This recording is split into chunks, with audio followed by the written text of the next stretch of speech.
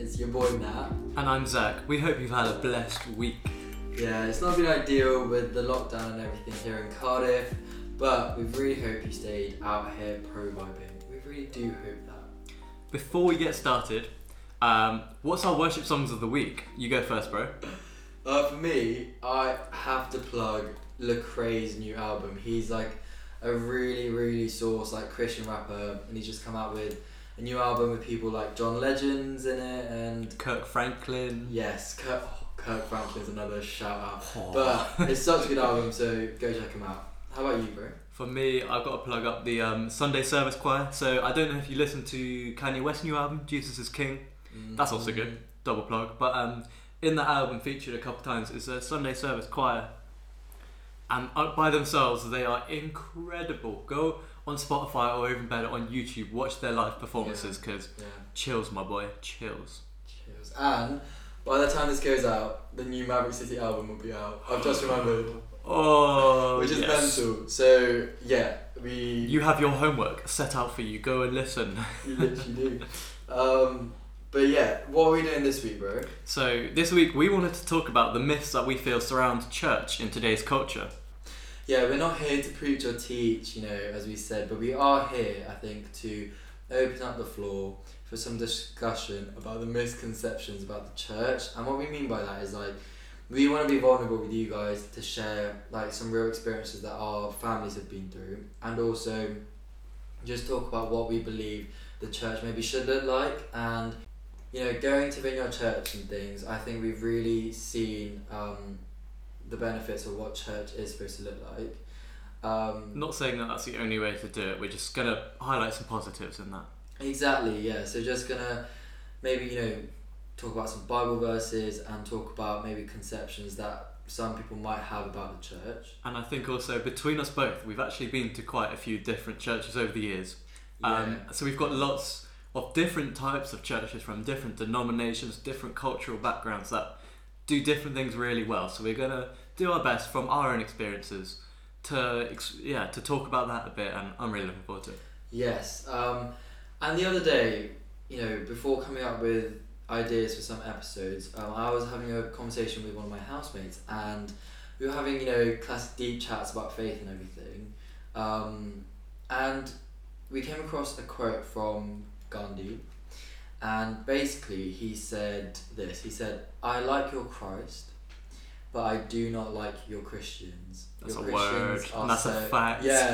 Yeah, well, sadly, but he also said your Christians are so unlike your Christ. So, very strong, kind of hard-hitting quote from Gandhi himself, but I think that really caused me to think about, maybe how Christians are seen in society. And Zach, do you want to just talk about maybe what some of our friends or what people we've met think about church today? Yeah, for sure. So for starters, I know a lot of people can view church, and sadly some churches can be quite judgmental. Obviously, as a church, we aim to live like Jesus Christ, but because of that, some people seem to just sadly end up judging people whether they're realizing it or not. Yeah. Which actually, if you're actually going to go and look in the Bible properly, we are explicitly told we're not here to judge people. No. That is not our job. So churches can also be a bit legalistic, following the rules. It can seem rather than a living, exciting relationship with Jesus, it can end up being following a set of rules and you might go to heaven sort of thing. I've definitely been in some churches before, and I'm sure some people can relate, but church can be seen as boring. Which, if I'm being completely blunt and honest, the good news of Jesus is not boring, so church should not be boring. Word. I think churches are missing the point if they're boring. Yeah. And in that can be kind of old-fashioned and traditional, and It's very easy to get caught in that. I'm not saying tradition is bad, but that can be how some people view church. Yeah. We can view it as favoritism, and whether that's certain people groups or kind of characteristics can end up showing favoritism, which again isn't actually the heart behind Christianity. So when churches end up like that, they've kind of been missing the point slightly, and slightly not quite what the Bible actually teaches us to do. And it can be intimidating to some people. Even as a Christian myself, I remember first time going to some churches and being like, well, no one came and spoke to me. Yeah. Everyone seems to know everyone there already, like have their own friends and stuff. And it seems a bit intimidating. And I can relate to all of those. Second of all, my advice would just be like, that is not good. Don't write off a church, and because there's so much goodness that we're going to talk about. So, Nat, if I pass the ball over to you, what should a church be like? Yeah, thank you. Basically, before I just go into that, I think the point of highlighting these things, I think, is obviously we are not sitting here pointing fingers at churches. We're not out here to just, literally expose other churches. But the fact and the reason why we're doing this is, as we said earlier, to open up this discussion, because I feel like some Christians will be scared to talk about the weaknesses in church because, maybe there's like a pressure from society to be amazing and stuff. So when they do make a mistake, rather than owning up to it and, maybe some forgiveness and stuff like that being involved, people just hide it and don't talk about it and hush it up, So we are not here, judging other people or pointing things at churches. We're here to just talk about the reason why lots of people, lots of our friends do perceive church to be like this. And yeah, back to the question. So what we think church should be like. Firstly, I think it's a big topic and it's cliche and it's cringy to some, but it's a loving community. And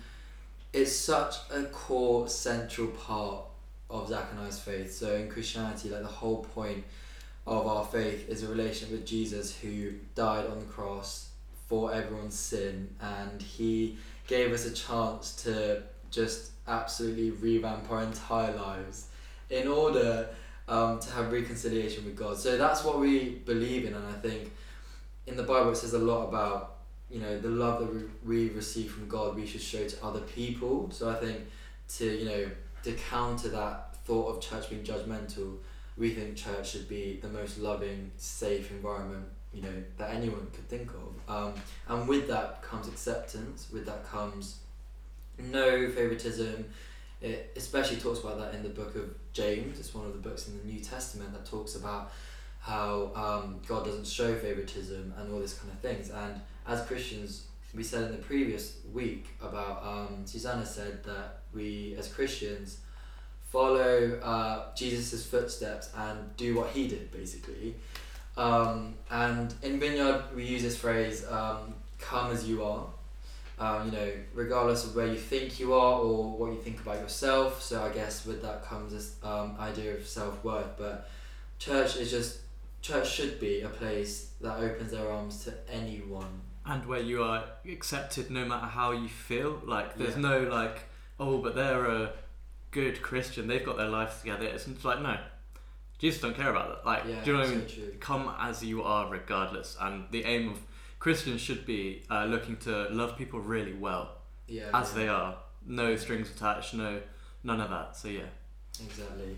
And just going on to this, classic image of church being boring, slow, filled with kind of elderly people, singing hymns with an organ. So, this picture of church that I think a few people still have to this day. I think, as Zach said earlier, the gospel is the most exciting thing that we think exists in this moment in time. And I just think church is where that community thrives and grows. And if it's a place where it almost seems stiff, then I don't know, maybe that's right for some people, I don't know, but for us I think church is seen as a place of expressing yourself, of worshipping God all together. We see it as a really warm place full of really good music, good food, good times, just sharing in community, and full of kind of down to earth people, because I think as Christians we shouldn't turn away from society but embrace it more, because by embracing it more we firstly understand and empathise with people. We understand them, and then from then on we can invite Jesus to work in their lives, because if we just turn away from society and disagree with everything that's going on, then there's no chance of us showing people what Jesus is actually like. And yeah, so it talks a lot about in the Bible of church being a community, being generous, and being kind of ahead of the times, which I believe it was at the time. Jesus was ahead of the times back then. Stuff like talking to women, firstly, was seen as not good back in those days. In the context, that was crazy. That was like revolutionary. If you study the context behind it, it's mad. Exactly, and even talking to, I think most of you might have heard of the story of the Samaritan woman. The Samaritans were seen as a group of outsiders from the Jews, and Jesus went up to her and talked to her. Like, not just outsiders, like full-on hatred, racism. Yeah, like we're talking like just would not even, obviously any racism doesn't stand today in our culture or ever, but like ridiculously hostile racism we're talking. Yeah, no, exactly. And the fact that Jesus even went up to her and talked to her was seen as a huge scandal at the time. It was like, well, what are you doing? But then that's the kind of person we want to be. So the people literally on the outskirts of society, people who are seen as different in society, those are the people we believe we should be loving outrageously and things like this. So I just really quickly want to read to you a passage from Acts. Acts is basically a book just after the four Gospels about the early church, so just after Jesus basically rose back into heaven. But it goes like this. It goes, all the believers were together and had everything in common. So by that we obviously don't mean race or anything like this, but the common love for Jesus and the common sense that we had all been saved by this one Saviour. And it says they sold property and possessions to give to anyone who had need. Every day they continued to meet together in the temple courts. They broke bread in their homes and ate together with glad and sincere hearts. So it's kind of a rough idea of like the environment they would have been. So no one lacked anything. Everyone was sharing everything, and with that comes love, which we mentioned at the start. And finally, just to wrap this up, I think church is definitely not the building. Church is the people, and wherever 2 or 3 people go, we believe that the Holy Spirit is with them. So that's another passage from the Bible. So that's what we believe about church. But Zach, I just wanted to ask you, why do we hear about negative church experiences? Yeah, that's a really good question and a really tough question. And there's no simple one answer, but and I don't know the answer for sure. Again, I'm just going to reiterate, like we're not the experts. We're just chatting about it. We're just trying to we, as an open conversation, we want to talk about things that sometimes people don't talk about and give people a space where it's good to discuss these things, not as gurus, but just going for it. Exactly, and we are not perfect at all of these, like definitely living like Jesus is extremely hard. Like we're all human, so that's again not a place that we're coming from. We're coming from a place of discussion and being vulnerable and honest with you guys. So yeah, but what are your thoughts on it? So when you talked about the church not being the building but the people, negative church experiences are never a problem with the building. They're always they're people problems often, or people generate problems. So, of course, I think in all honesty, the root of that is people falling short of actually what was Jesus' example set to us. And so as Christians, a common phrase used is ambassadors of Jesus. We're representatives of Jesus. But if a Christian is not representing Jesus well to other people, then that can bring about a bad church experience. And sadly, you see that happening more often than anyone would like to say, but it does. You're right, humans are human and everyone makes mistakes. So sadly, you do just see people not quite representing what we believe in the best way. Every Christian you meet will mean well. They will mean to. But sadly, sometimes you just see people falling short of that. Yeah, how about you, Zach? Have you had any experiences like that in the past? Yeah, I can explain a story from like my family, but with a kind of a tough start, but it ends up with a really happy ending actually. So when I was about 6, my parents moved to Bath to help out some good friends of theirs who had started up a church there in Bath. and that's literally the reason I moved to Bath, and that's basically why I ended up growing up in Bath. Yeah. So, and you know, this family had kids the same age to me and my brother, so we grew up being like best family friends, and had a great time, like great family, great time. When I was about 11, my parents actually left the church because they became really uncomfortable with what was going on amongst the leadership. So quite high up in the church, we were again seeing this kind of not quite being representative to, like, of Jesus' standard, and not quite loving people well, like like we aim to. So there's a lot going on, and my parents kind of had a meeting with the leaders, and because of that, we're kind of able to leave out the front door rather than out the back. There was a lot going on with that church, and I don't say this to shame that church at all. Like, I'm sure they're a great church and stuff. Of course. This was just an experience of my family, and so because of that, we left. And during the time, quite a few of our family friends also left the church for similar reasons. A lot going on there, and never really saw that family again. Yeah. No idea why. Genuinely, like, went from being some of our closest family friends to just never seeing them again. It was actually quite sad, and my parents had to kind of grieve and get over that, because it was quite a blow to our family, and I would assume their family too. And so my parents then moved to a church in Bristol, which was led by some wonderful South African pastors. Such an amazing, like, multicultural church, and the worship was crazy good. Like, that church was just like so much fun and had so much energy, and God was so at work in that church, and it was a really good experience. But after a year or two, my family again left, just on really good terms, but just because they wanted to serve a church that was kind of like our community that we lived with. Yeah. And this was, travelling 30-40 minutes to Bristol to go to church every week, which that was great. Wasn't quite for us, so we joined a new church called Living Hope. Shout out to my Living Hope friends, because and here it's a very unique church. It was very the most relaxed, family feel but loving people church I've ever been to. So it's quite small, and it genuinely just the most amazing. Like, some of my best family friends, some of my best friends are from that church. Like, that was where, like, that was the best church experience to grow up in, and I just feel so comfortable every time I go back there. That was a really good example of loving people well. Like, come as you are, anyone could come in and just expect the most warm welcome. Really great, and I'm still so close with so many people from that church, even though I'm now in Cardiff, obviously.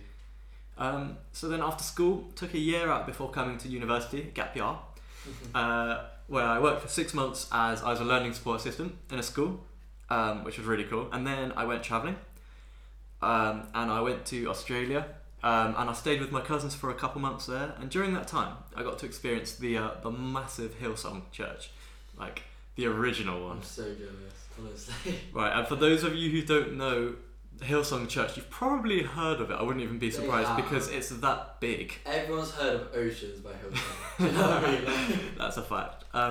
Hillsong is church every week in a stadium.